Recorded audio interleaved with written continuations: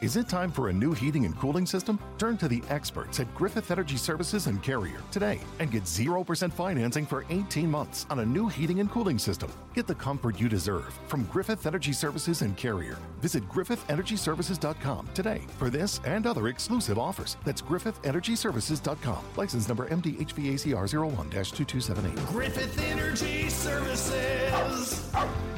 Doggone dependable.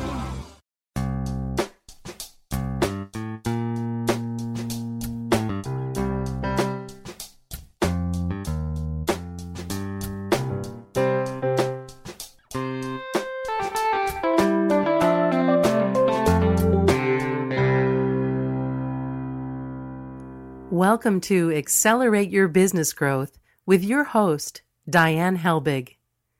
Diane is a leading small business development and leadership coach, author, and speaker who is passionate about sharing valuable ideas, tips, and techniques with business professionals worldwide. Diane brings you the world's experts and gurus in all things business. Whether it's sales, structure, social media, planning, or plateauing, guests bring their expertise and energy to each episode.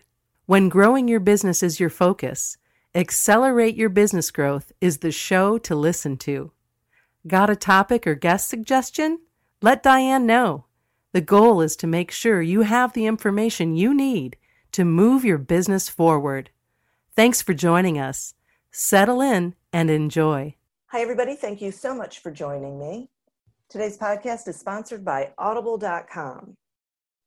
Now, I'm assuming that most, if not all of you know that Audible.com is a leading provider of spoken audio entertainment and information. And I think when you think about Audible.com, you think about audiobooks. And they for sure have a lot of audiobooks, but they also have a lot of other content that is worth exploring. So if you are not already subscribed to Audible.com, you can get a free trial at audibletrial.com/businessgrowth. Over the years, Accelerate Your Business Growth podcast has gained a lot of recognition as a great resource for small business owners, sales professionals, business leaders of all sorts. And that is because of the guests. These are folks who have expertise in particular areas of business. And they are gracious enough to join me to have a conversation where they share that expertise with all of you. That way you can get the information you need. When you need it, you can come back and listen to it again later if necessary, and then you can do better things in your business. Today is no exception. My guest today is David Priemer. David is a recognized sales thought leader and has been published in the Harvard Business Review, MIT Sloan Management Review, as well as Forbes, Entrepreneur, and Inc. magazines. David began this journey as an award-winning research scientist before leading top-performing sales teams at high-growth technology companies, earning him the title of Sales Professor. Today, David helps organizations drive business growth by infusing the principles of science, empathy, and execution into their sales operations. Thanks so much for joining me today, David. Oh, pleasure, Diane. Thanks for having me. I am thrilled to have you here. Sales is one of my favorite subjects. And I want to, we are having this conversation in the middle of the COVID-19 pandemic. So my first question for you is, what would you say people should be keeping in mind? Like, what are the most important things they should keep in mind when they're dealing with their clients during times of stress like this one? Yeah, it's a good question. So, I mean, there's a few things. Number one, the thing I want to kind of share is that dealing with customers during this time is actually very important because they're going to remember more so than any other time, right, in their lives, like how you treated them. And we all, remember the folks that, helped us and picked us up when we had our own personal challenges, professional challenges, and how they behaved during those times. So I just want to stress and underscore how important it is to try to get it as right as you can, during these times, because they're going to remember. So that's kind of first and foremost. The second thing is just being able to acknowledge and empathize with what's going on right now. And, we're already, a number of weeks into the pandemic. And so, at the very beginning, I feel like people were just kind of acting as though everything was kind of normal, but feeling strange about it. And then, I don't know this is all new for everyone. So what am I supposed to do? Am I supposed to act differently? Well, okay, the show's got to go on. And then we started to pivot towards empathy and acknowledgement, which was good. But, when we're dealing with our customers now, it's not like the weather. It's like, how about this pandemic? Hey, all right, well, can I sell you something now?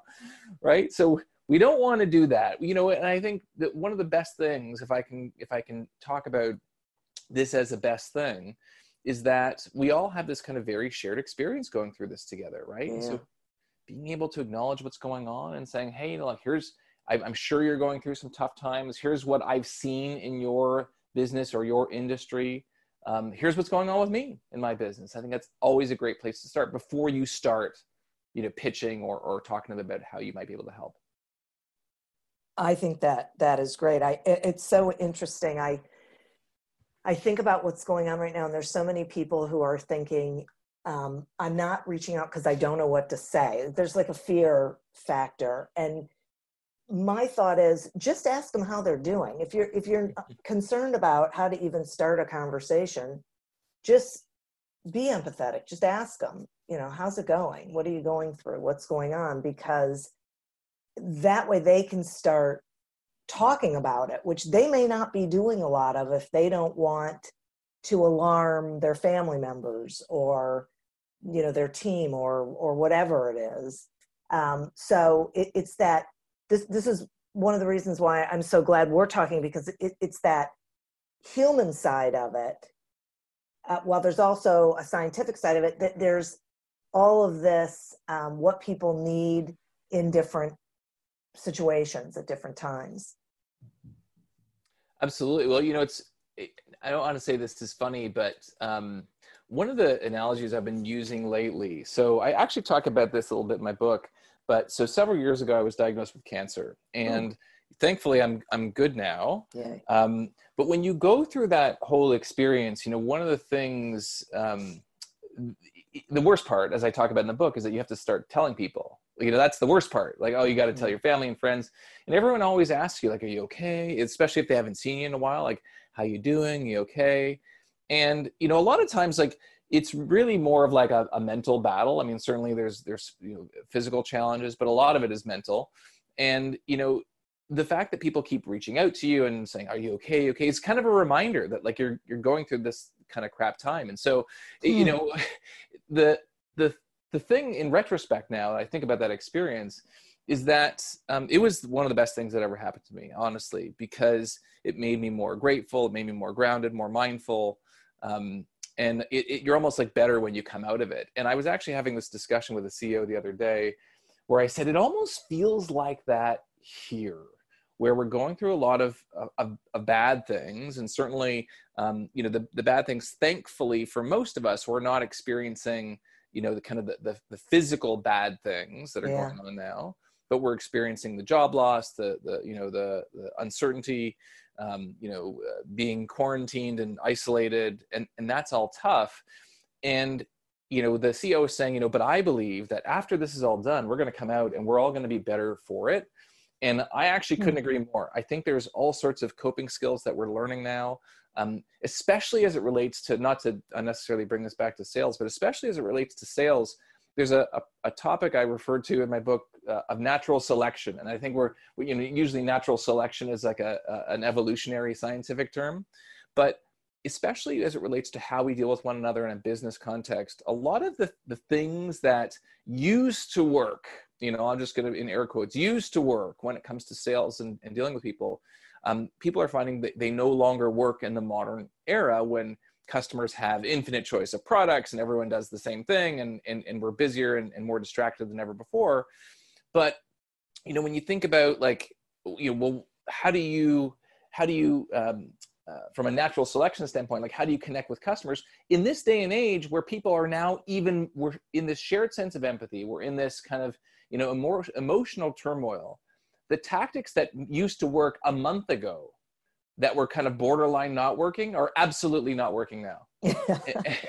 Right. And so through the process of this natural selection, people are now being forced to be more empathetic and to kind of develop these new coping skills, because if they don't, they're super stuck.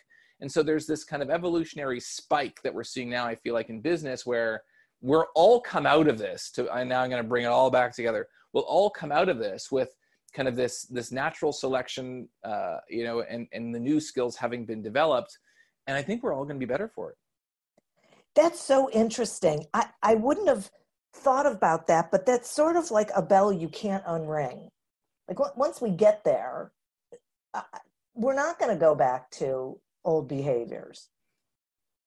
That's right. Like we'll go back to certainly some old behaviors, going out and relating to each there's other. that. Yeah. but the tolerance, like for example, like unempathetic, like poor understanding, cold calling, without any context, like those approaches, now that people are becoming extremely desensitized to those, even more so.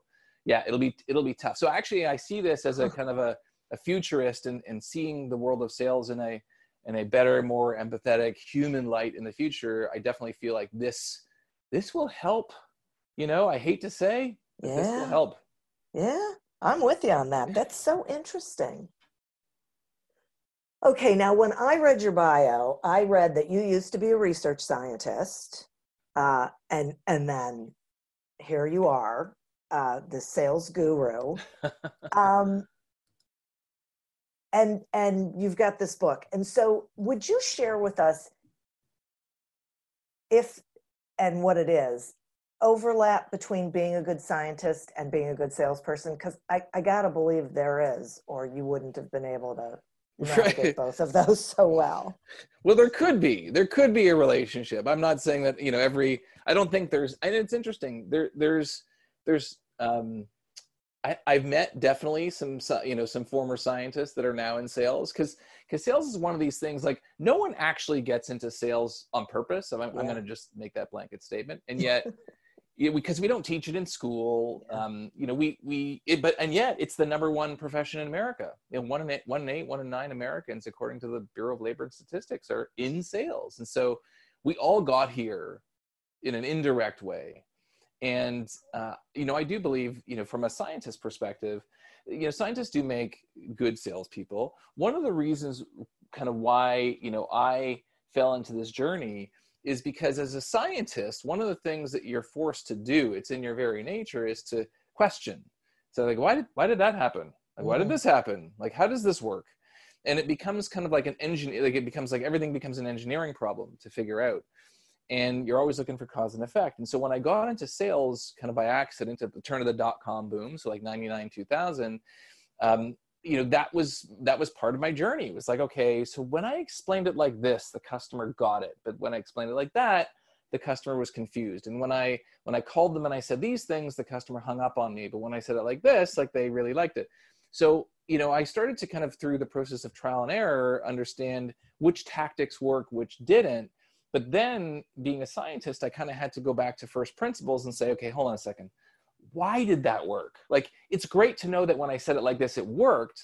But if all I do is I continue to repeat that tactic without really considering why, like what was the scientific principle behind why that tactic worked, then I'm really not going to be able to execute that tactic with A, conviction, and then B, I won't know how to change or moderate that tactic when times change. And that's actually one of the problems in the sales world, is that, times change very, very quickly, but the way we learn how to quote unquote sell is usually from the manager at the company that we worked for that taught us. And we don't often think about like, well, so why did that tactic work? So that's really, for me, why scientists make good salespeople, is because they're forced to kind of question why things work or don't.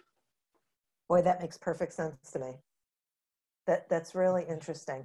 And most salespeople never ask themselves, who are not scientists previously, right. Don't ask themselves those questions. They just blame the prospect, right? And never come around to it.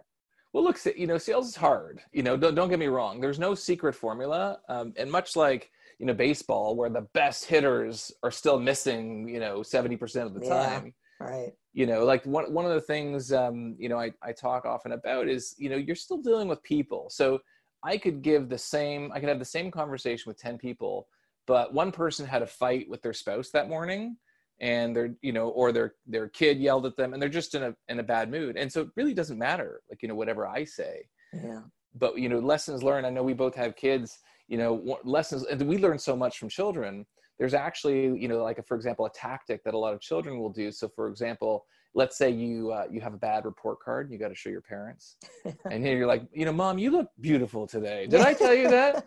So I got this report card, right? And you think, like, you laugh and you're like, oh, that's, of course, they're trying to butter you up. But, like, that's actually scientifically proven to work. Like, when you can put someone in a good mood, it colors their perception of all the other things. Like, so let's say you're having a fantastic day, right? It's great weather. You just closed a deal. Your business is cranking, your relationships are great. Like, everything just kind of seems great, right? But when you're in a tough spot, like, like what we're seeing now, right? Like, we're in a tough spot, from a society perspective. It's still nice outside. The flowers are still blooming. Our kids are still running around. And yet for some people, you'll walk around and you'll be like, I feel like there's this heavy weight, resting on me because, and so anyway, that's the thing is that, we have the ability when we execute tactics to kind of to dive deeper and understand, like, what's impacting. But, sales is hard because there's so many variables. For sure. And as you said, you're always dealing with people, which is the biggest variable of all, right? Absolutely. Yeah. And look, you get customers, sometimes I'll teach, sales discovery with some clients, and then I'll ask them to go away and I'll say, like, hey, look, record some of your conversations with your customers. I mean, a lot of organizations record conversations anyway. So I'm like, okay, great. Let's look at their recordings, listen to them and see how people are reacting. And someone will say, like, oh, David, I just had to look how great I was on this discovery call. And we listen to the call and it's just them saying hello. And the customer completely opens up about their whole lives and their whole business. They're like, look how awesome I am at sales. Like, you know what? You just got, like, some people are just like that. They like to open up. And so, and then some people don't like to say anything. So it's, that's the fun part though. Way to go. Yeah. Oh yeah. And you say you had an epiphany about selling when you were VP of Salesforce and saw what the sales team, the tactics that they were using. And I would love to know what that epiphany was. Yeah. Well, look, so I love my time at Salesforce. Some of the best leaders, people, sellers. Like, if you love sales, then that's the company you want to work for, because it's like the Super Bowl of sales every month. But the epiphany I had was that as a VP of sales, so I was running small business sales for the Eastern US, and it's great. You're serving small business customers. I got to Salesforce by accident because they acquired my company. I'm a startup guy. I've done like 4 startups and all small businesses that have grown. And so they acquired my company. So all of a sudden I go from being the customer to like being on the flip side. And being a VP at Salesforce is great. But one of the things is you become the target of lots of other people's sales teams, because a lot of other people want to sell you stuff. So, as you can imagine. So I have, these enthusiastic team of sales reps across multiple cities, and it's like the end of the month, end of quarter, and we're all hustling. And there's a bunch of plays that we're running. We do account reviews and like call down on the customers and call blitzes and just, a whole lot of gusto. And all that kind of stuff is great. And none of the tactics that we were using were unethical. They were not categorically ineffective. But then what would happen was I would go back to my desk and my phone would ring off the hook because people are trying to sell me stuff, right? Yeah. I would get LinkedIn invites and all these kinds of things. And I was like the impenetrable fortress. I never answered my phone unless it was an internal number that I could see. And, never responded to kind of these sleazy LinkedIn requests, because I realized that, like, I don't like talking to salespeople, right? And this is actually kind of that's part of the epiphany, is that, like, if you ask people, do you like talking to salespeople, even people in sales? Yeah. Most of them, unless there's a degree of professional curiosity, like I want to see what they do because I want to compare what I do. We don't like talking to salespeople. So the epiphany that I had was that A, I don't like talking to salespeople, even though I love sales. And B, a lot of these tactics that people were using on me just weren't working. And yet a lot of those similar tactics, you know, hustle and do account reviews and all these kinds of things, were the things that my team was doing. So that was the epiphany. That is so great. That is incredible. And so what did you do with it? Well, you know, so actually I started doing a lot of writing, because I was like, okay, hold on a second. So my teams are doing okay. They're hitting numbers and all this kind of stuff. And yet I'm going back to my desk and all these things aren't working on me. So I started kind of exploring some of these things. And that's actually when I started writing, you know, several years ago when I was at Salesforce, and started like talking about, okay, here's what my teams are doing, and here's what's working, here's what's not, and here's why. And I started to actually try to train my teams using the principles that form the underpinning of my business now, where I train other customers, but tried to train my teams in these kind of, you know, tactical, scientifically proven, empathetic, mindful concepts to kind of, you know, make them slightly better adjusted. So that's kind of how it started. But, you know, what's interesting when we talk about, I have this concept I call unconscious selling, which is kind of what I referred to before, which is, you know, using tactics without knowing why they work is what I refer to as unconscious selling. And the problem is, you know, there's a lot of actually very good unconscious sellers in the world. If you've ever met a wonderful hairstylist or a personal trainer, right, who just loves what they do and is very good at converting people and moving people, but, you know, they don't have any formal sales training. They're doing all these great things. They don't know why it's working, but they're working. And then you have unconsciously bad salespeople.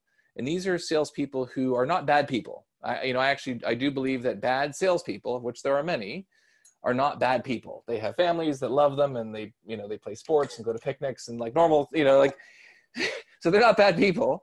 But what they're doing is they're just going out and they're following orders. Someone told them, make all these calls and say these things. Yes. Right? And they're unconsciously bad. And the problem with unconsciously bad people is that not only are they ineffective in their roles, but, and this is the worst part, they ruin it for the good ones. Right? So now when you tell someone you're in sales, they think you're the enemy. Because right. Yeah. And so is this why salespeople have such a bad reputation? Yes. Well, there's a lot of reasons why. That's one, right? Because these people still exist. But number two, you know, one of the things I think about is like we're going to do this experiment, Diane. Okay. So let's say if you closed your eyes and I said, I want you to just picture the worst salesperson you could ever picture. We'll see if this works with you. The worst salesperson, like, meaning like, what is their job? Like, what are they actually selling? Like, what do you picture in your head? You think about the worst, sleaziest, horrible salesperson. Who do you picture? Used car salesman. There you go. Without fail. Without a doubt. Without fail, it's always the used car salesman. And this is unrehearsed, just so everyone knows. Yeah.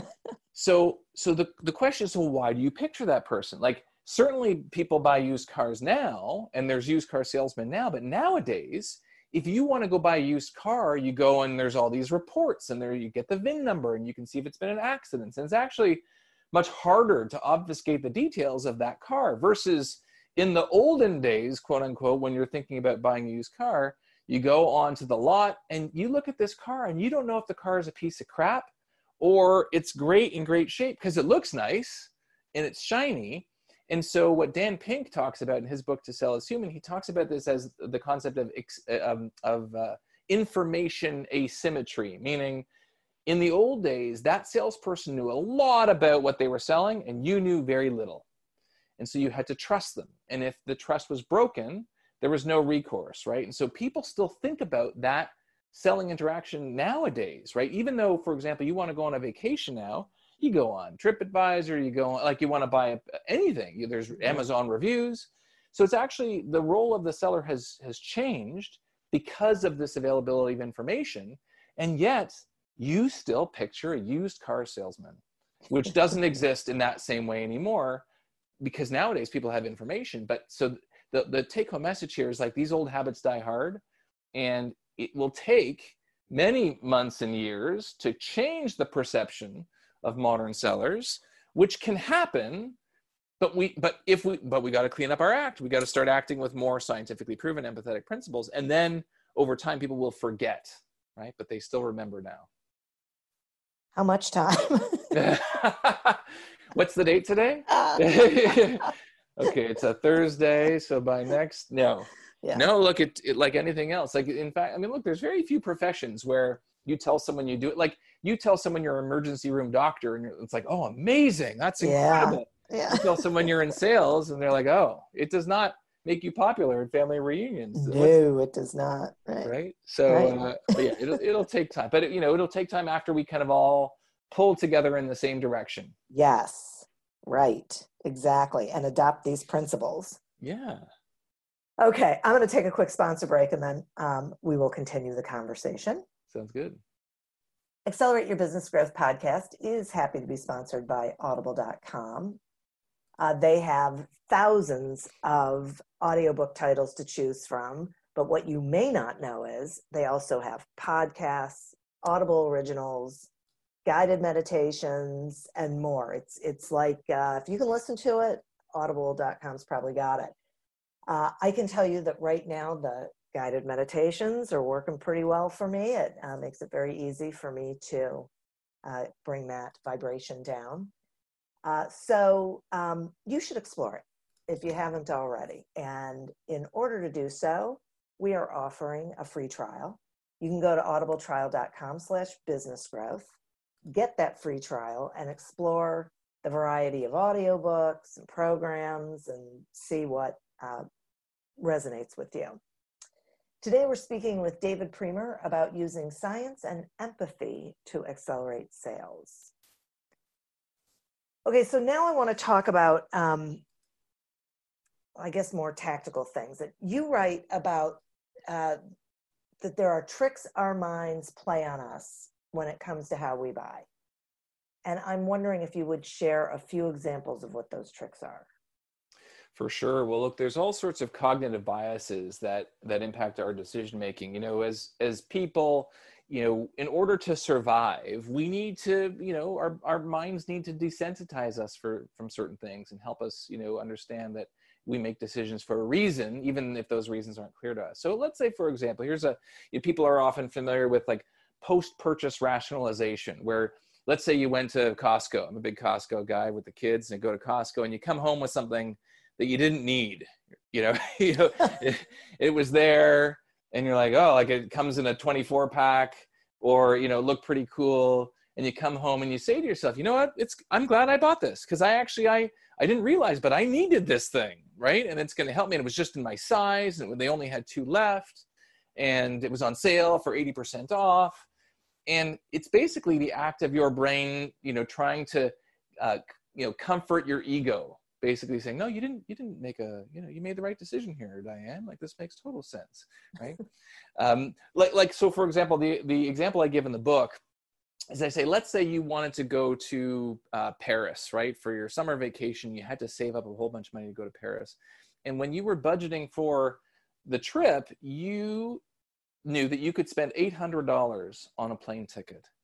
And, at the time when you booked your travel, there was actually a $3,000 ticket in first class to Paris, but, that was way beyond your budget. And so you kind of put it aside and here you go. So now you're planning your trip to Paris and it's just a few days away. You get an email from the airline that says, Diane, great news. We actually have a few seats left in our first class cabin. And now that $3,000 ticket is no longer $3,000. It's, let's say, $1,200. So for $400 more, you can now go first class, right? Yeah. What do you do, Diane? You didn't budget this $400. Yeah. What do you do? I probably go first class. You go first class. Okay. So you don't have this $400. So No. Where are you going to get this for? What are you going to do? Like, how are you going to get this $400? I don't know. You don't Take know. it from something else. Well, there you go. So, Ah.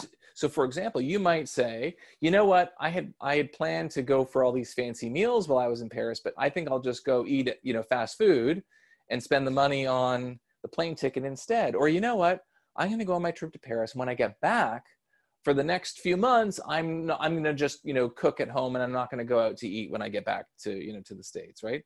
So what your brain is doing is it's telling you all of these like little stories, right? About like, here's how we're going to get through this, right? And make this decision. And even, it even happens on a very micro level. So let's say, here's an example. If I were to ask you, okay, to write down everything that you ordered for lunch over the last month, okay? Now I'm going to take that list and I'm going to give that list to your doctor. And I'm going to say, doctor, like, how often would you say that Diane made the best lunchtime, maybe you're super healthy, I don't know, but made the best lunchtime decisions for her, best as defined as, best calorically, food groups, nutrition. How often did Diane order the best thing for her? How often would you say, Diane? I can tell you, actually, oddly enough, it was 10%. So you cut out for a bit there. How much was it? Maybe 10%. 10%. Okay, good. So it's not, I mean, look, and even for some really healthy people, they might say 60%, 70%, but 10%, right? Now, if I were to ask you, does that mean that 90% of the time when you ordered lunch every day or you made lunch every day, you were super angry with yourself and upset? You were walking around saying, oh my gosh, what am I doing? This is ridiculous. I ordered the completely wrong thing again. Is that what was happening? No, right? I'm sure that you were probably pretty happy, or at least, even keel with what you ordered, even though it wasn't the best thing for you, right? And so this is like this idea, this proof point of like, we don't actually make the best scientifically, audited decisions for us. We do things that align with our emotional state. You ate what you ate because you felt like eating it. You get home from a long day at work and you say, you know what I deserve? I deserve all of these things that are actually probably not good for you. Right. And yet you're not unhappy with them. So this idea of like, how do we actually make purchasing decisions is made based on feelings, later justified by logic and reason. But this is how our brain works to kind of keep us sane and moving forward. Wow, that's crazy. Okay. Okay. Is there, how do I want to ask you this question? So it just sounds to me like we just justify it later. If it wasn't, we convince ourselves that it was a good decision, even if intellectually speaking, we know it wasn't. Well, yeah, or even in the moment. So that's, called post-purchase rationalization. But there are all sorts of other cognitive biases like status quo bias, So for example, we tend to overestimate the value of whatever we have versus something that's new. So if you were to go to your closet and take a look at things in your closet and you ask yourself, is there something here that I should probably get rid of because I don't use or wear it anymore? The answer is probably yes, and yet you hang on to it, right, for no good reason. You wouldn't pay to buy that thing brand new today, but you have it, right? So there's post-purchase rationalization. There's that status quo bias. There is confirmation bias, which is, as a salesperson, oftentimes we go into calls with our customers thinking that, they're a great fit for us and they're going to buy something. They're for sure going to buy something. Why wouldn't they? Like they're a great fit for what we do. And so we go into the call, like if you've ever been, let's say, I'm going to use a sleazy car salesman analogy now, but right. Like you go into a car dealership and now you're like sitting in the car and the salesperson comes over and is like, oh, Diane, looks great on you. Like when should we wrap this up? Right? Like that's called confirmation bias, where they're kind of imposing their will on you and they think that, for sure Diane's going to buy something, right? Versus giving you the freedom to make your own choice. So these are all things that both on the buying and selling side impact the way we interact. Ah, okay. And so I would think that as salespeople, we need to be aware of those things, but we need to be careful with those things. Absolutely. It's one of those things we get very excited about what we do, and especially our commission checks and so on motivate us to behave in certain ways, fortunately or unfortunately. But when customers feel any undue pressure, oftentimes they recoil and resist. And even if, for example, you go to the mall and let's say you're in like a clothing store and you're kind of thumbing through some merchandise and a salesperson makes a beeline for you, walks over and says, excuse me, ma'am, is there anything I can help you find here? What do you say? No, just You looking. say, just looking, right? Because what happens if you say, well, actually, yes, which may in fact be the case. Maybe you are looking for something. Right. What happens is you're basically saying you're letting that salesperson do whatever they want to you, right? You're like, oh, I am looking for something. And the salesperson's licking their chops and saying, oh, okay, great, right? Here, I'm going to sell Diane something now. And there's actually a scientific principle known as reactance, which basically makes people resistant to having their freedom to choose being restricted. So it's everything from a salesperson coming up and putting that under pressure on you in a sales cycle, in the store. Even, for example, if you walked by a wall and the wall had a sign that said wet paint on it, and maybe you walk by and it looks a little shiny, you see the sign says wet paint. What do you want to do to that wall? Touch it. You want to touch the wall, right? Because the sign told me I couldn't do it. Right. And so we automatically resist, especially if we feel a salesperson's coming on too strong. Yeah. We push back beyond where we might otherwise push back because we feel the person is putting undue pressure on us. And so absolutely, these biases not only impact buyers and how we make purchasing decisions, but also salespeople. Wow. This is fascinating. Well, look, hopefully this is why I love sales so much, is that it's so nuanced and there's actually so much science and all these things that we're talking about. These things are things that you may not have ever thought about before. Right? Oh, for sure. Absolutely. It's interesting for me because, I work in the same space but I look at it differently. I didn't realize these were the things that were going on in our heads, that this, or our just emotions, our reactions to things. That's right. Well, look, that's why. So my book is called Sell the Way You Buy. And so people laugh and they ask me all the time, like, so why is it called Sell the Way You Buy? And I say, look, there's two reasons why. There's an empathetic component, which is just like, don't do stuff that wouldn't work on you. If you were on the buying side, like don't treat people the way you would want to be treated.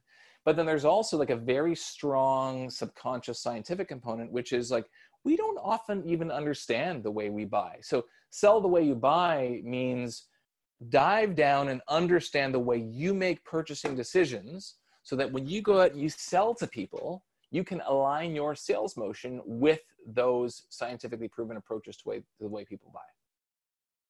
Got it. Now, I had a question for you. Shoot. Okay, it'll come back to me. Yeah, take your time. I know what it was. And it falls into this, then, therefore, how should salespeople behave? And you say we should be selling problems, not solutions. And I'm really curious what you mean by that. Yeah. So you think about it, like as a buyer, like you're not walking around all of the time thinking about solutions that you could buy. Oh, I could buy this or I could buy that. Because especially in the kind of the modern era, you don't know what all of the possible solutions are out there.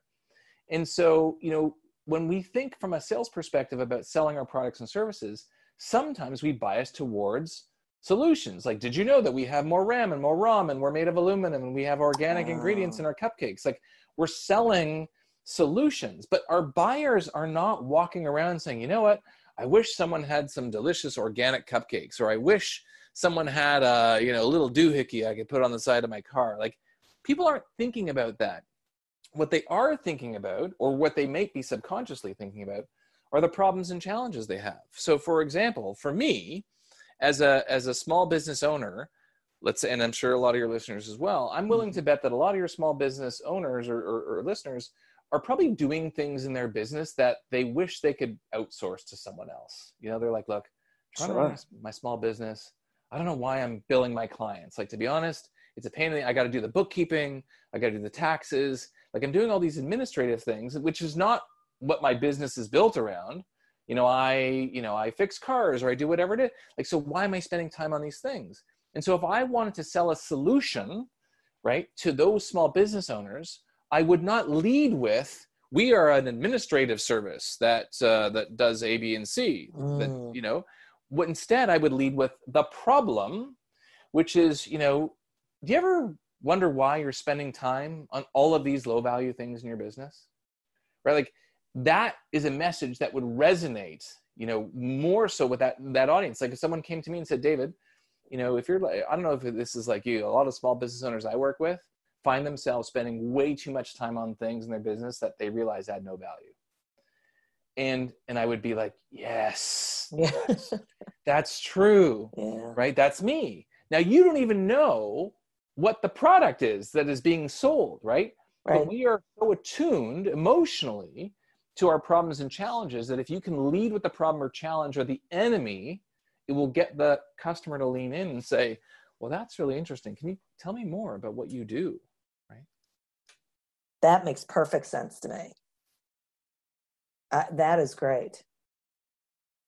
Okay. Thank you for that. That is, well, you know, because we are told time to, you know, you have to be a solution provider. You have to be a problem solver. And you're right. When we lead with, here's what's great and wonderful, we are not connecting to the person we're talking to. First, we need to connect to the actual, if they're having that problem, the problem they're having.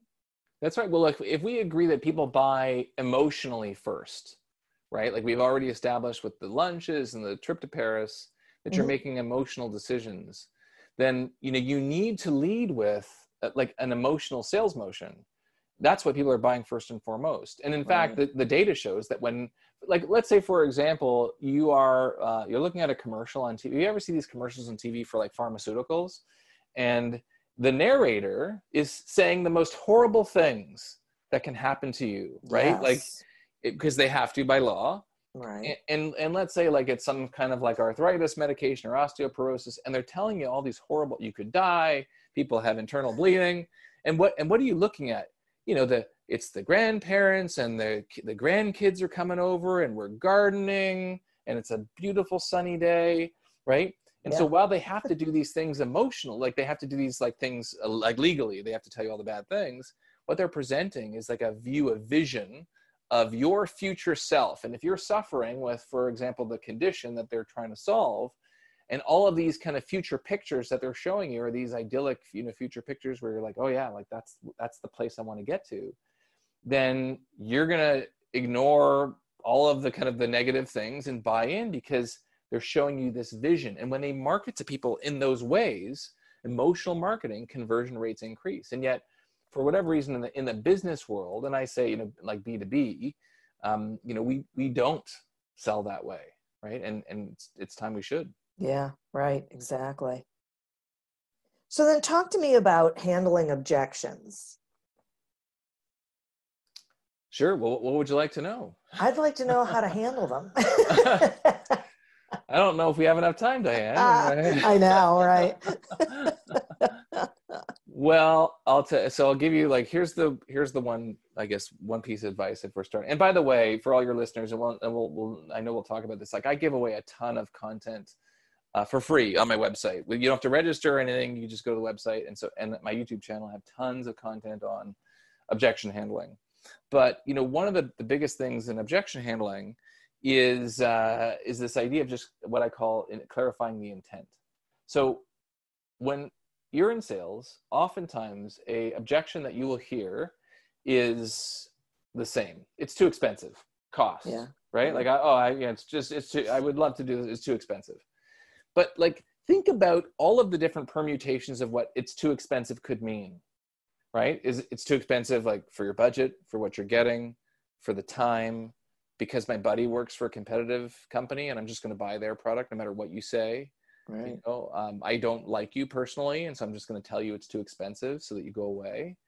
So the question is really like, well, what does it mean when someone says too expensive? Or what does it mean when they say any objection? Like the take-home message here is that a lot of salespeople, they think that objections are one-hit crushes, where a customer says, oh, this. And they're like, okay, well, then I say that. And then the objection goes away, which is not the case.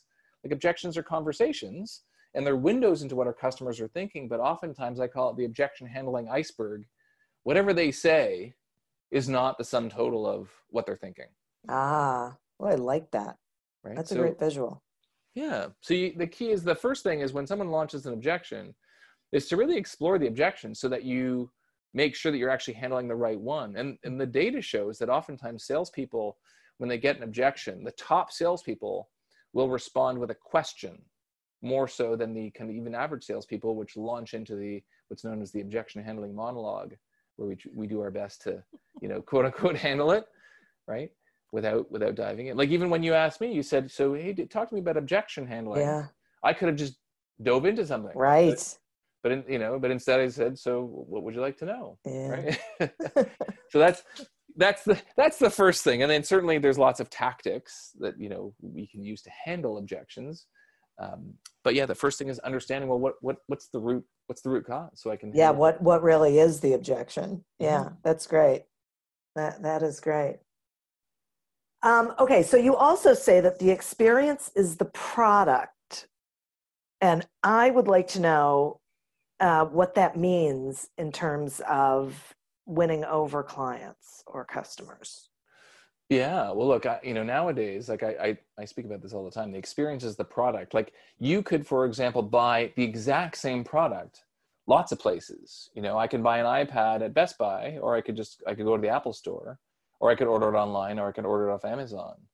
And, and it's the same product, but I'll have different experiences, depending on where I go. Or, let's say, for example, I already have that product. Let's say I bought the iPad and now I had a great experience at the Apple store, but now I need support. Something's wrong with it, right? If I call up that 1-800 number for support, what is that experience going to be like? Is it frictionless? Is it easy? Is it, do I get to speak to a person right away? Or do I have to go through like a whole IVR system to finally not solve my problem? And so while we do all buy products, experiences are super important, because at the end of the day, it comes back down to feelings. Experiences are feelings. And so when I order something off Amazon and and I see all these reviews and it shows up at my door the next day with a super frictionless return policy or practice, like I have this amazing experience, and that experience transcends the thing that I ordered. And so that's what I mean is that, today people are buying those experiences even more so than they're buying products, because the products can often be bought in more than one place. So that's why selling with experience, creating that great experience in the sales process especially, is so important. It really is the way to differentiate, because you're right. The same stuff is available everywhere. So, and the consumer gets to decide, because they have so much information at their fingertips now that, as you said earlier, did not used to be the case, which is a terrible sentence, but you know what I mean. Yeah. Now, speaking of experience, do you have an example, like a personal example of a great customer experience and what made it so great? Oh, I do. And in fact, I talk about this in the book.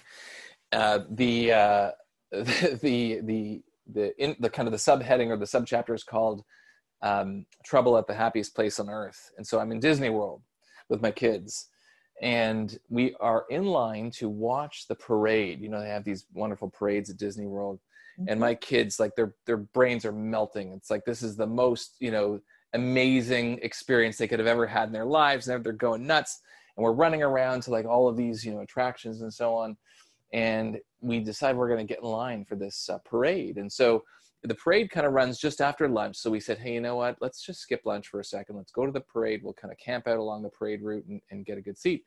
So we're there, and, my kids are kind of melting down a little bit because they're all like hyper and they didn't have lunch. So my wife says, who wants daddy to go get ice cream? So everyone's excited, right? So I go, I fight the crowds to get ice cream. I'm like waiting in line. I get the ice cream. And again, like, this wasn't a super time consuming process, but just mentally arduous, because you're like, again, the crowds are building, the parade's just about to start. And I feel like the whole happiness of my kids' vacation is like tied up in this, this ice cream experience. So I'm like fighting my way back. And I get back just as the parade starts. I'm like the superhero, right? My kids couldn't be happier. And one of my daughters starts, licking the ice cream cone, and like 2 licks, and the ice cream ball itself like starts to fall off the cone. and it's like slow motion, right? Like it falls on the floor and she like erupts in crying. And I'm like, oh my gosh. I'm like, there's no way I'm going to get like another ice cream cone now, like the whole parade. So I can't even get to the place. So 2 seconds after that ice cream hits the ground, a Disney employee walks over to us and says, oh, I'm sorry, sir. I saw what happened here with the ice cream. Can I get your daughter a new ice cream cone? I'm like, kidding. I'm like, you do that? And they're like, oh yeah, sir. No, it's not a big deal. We do it all the time.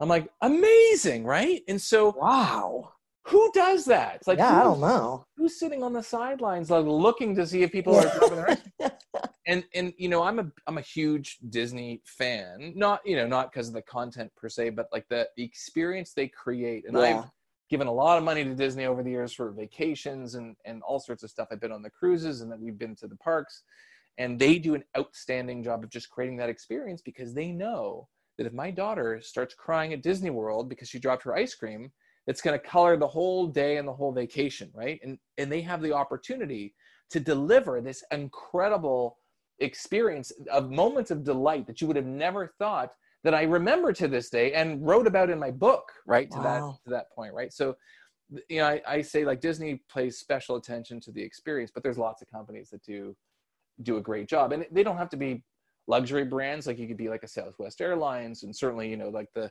Porsches of the world, but even things like the Netflix or Zappos, people with great customer, service programs and so on, can do a great job of this. But yeah, the experience that still sticks out in my mind as one of the top ones for sure. It is interesting. Do you think people remember good experiences, good customer experiences more than bad, or is it the other way around? I think it's both. I think when you think about like for example, I bought a dishwasher years ago, and then I get a survey request over email from KitchenAid. Like, David, we want to know what you thought about the dishwasher.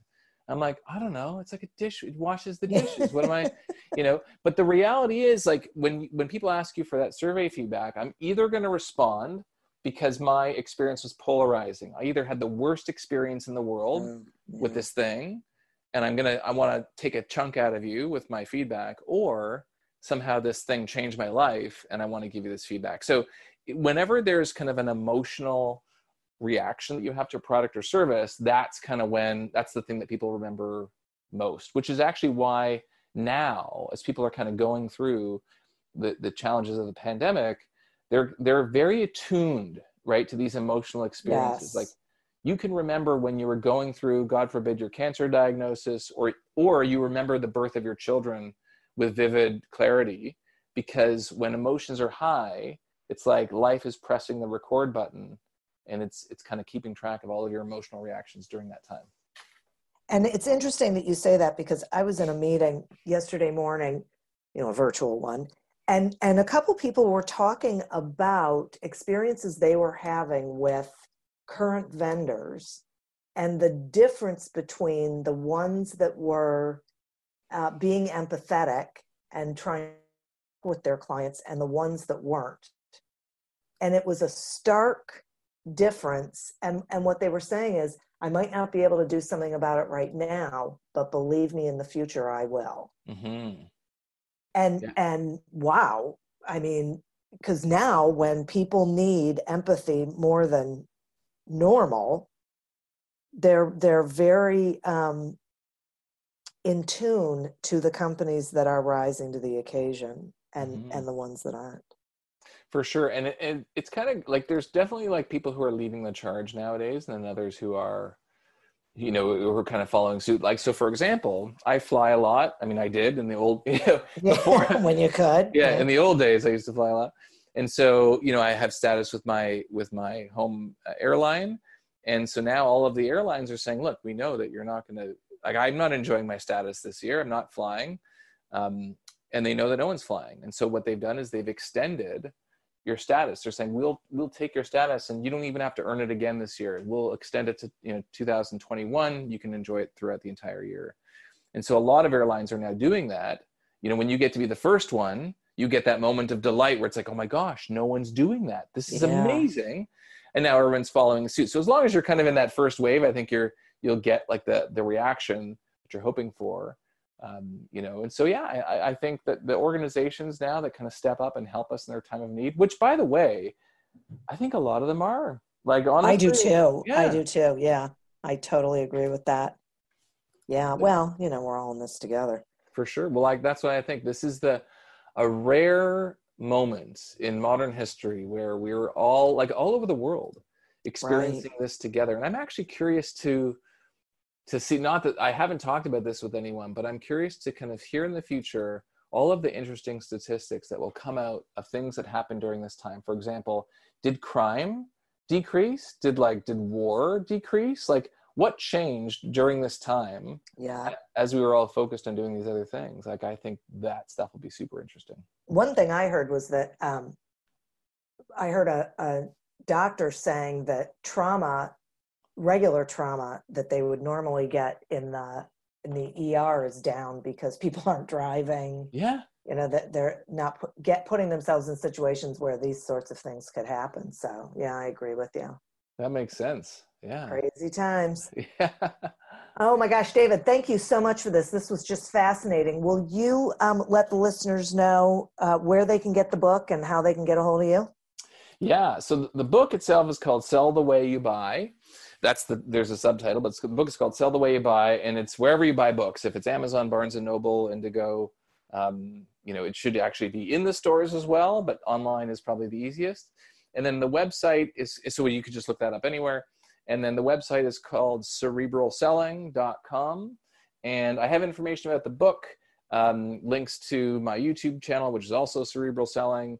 But the website will have everything you need, tons of content on everything related to everything we spoke about today in modern selling. But the book, super grateful about the book as well. The book's already been a bestseller. It's sold thousands of copies.